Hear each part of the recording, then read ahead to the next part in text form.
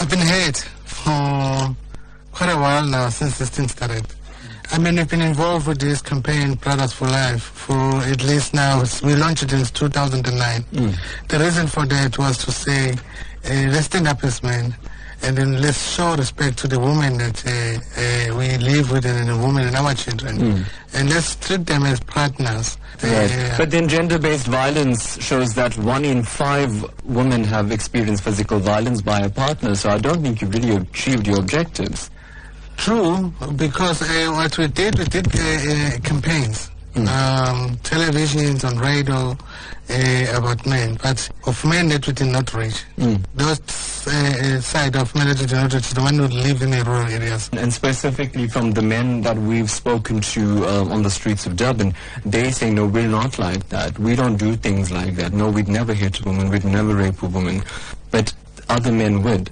So my question to you is, a man who allows his fellow man to do this, are they also labeled as men are trash? Because they, according to the argument, they're enabling other men to go about perpetuating this kind of violence against women.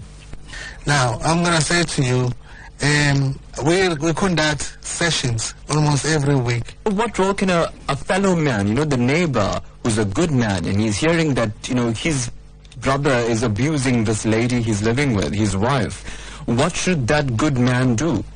Okay, so that's an ideal situation that we wish to be happening. But people are ignoring those things. I mean, the neighbors ignoring the noise. So I'd rather go to the police and tell the police that. Treat them as human, not as women. I mean, how powerful is a statement like that? It's really powerful, because now it makes you think as a man that I'm living with a partner, rather than treating someone as called a woman.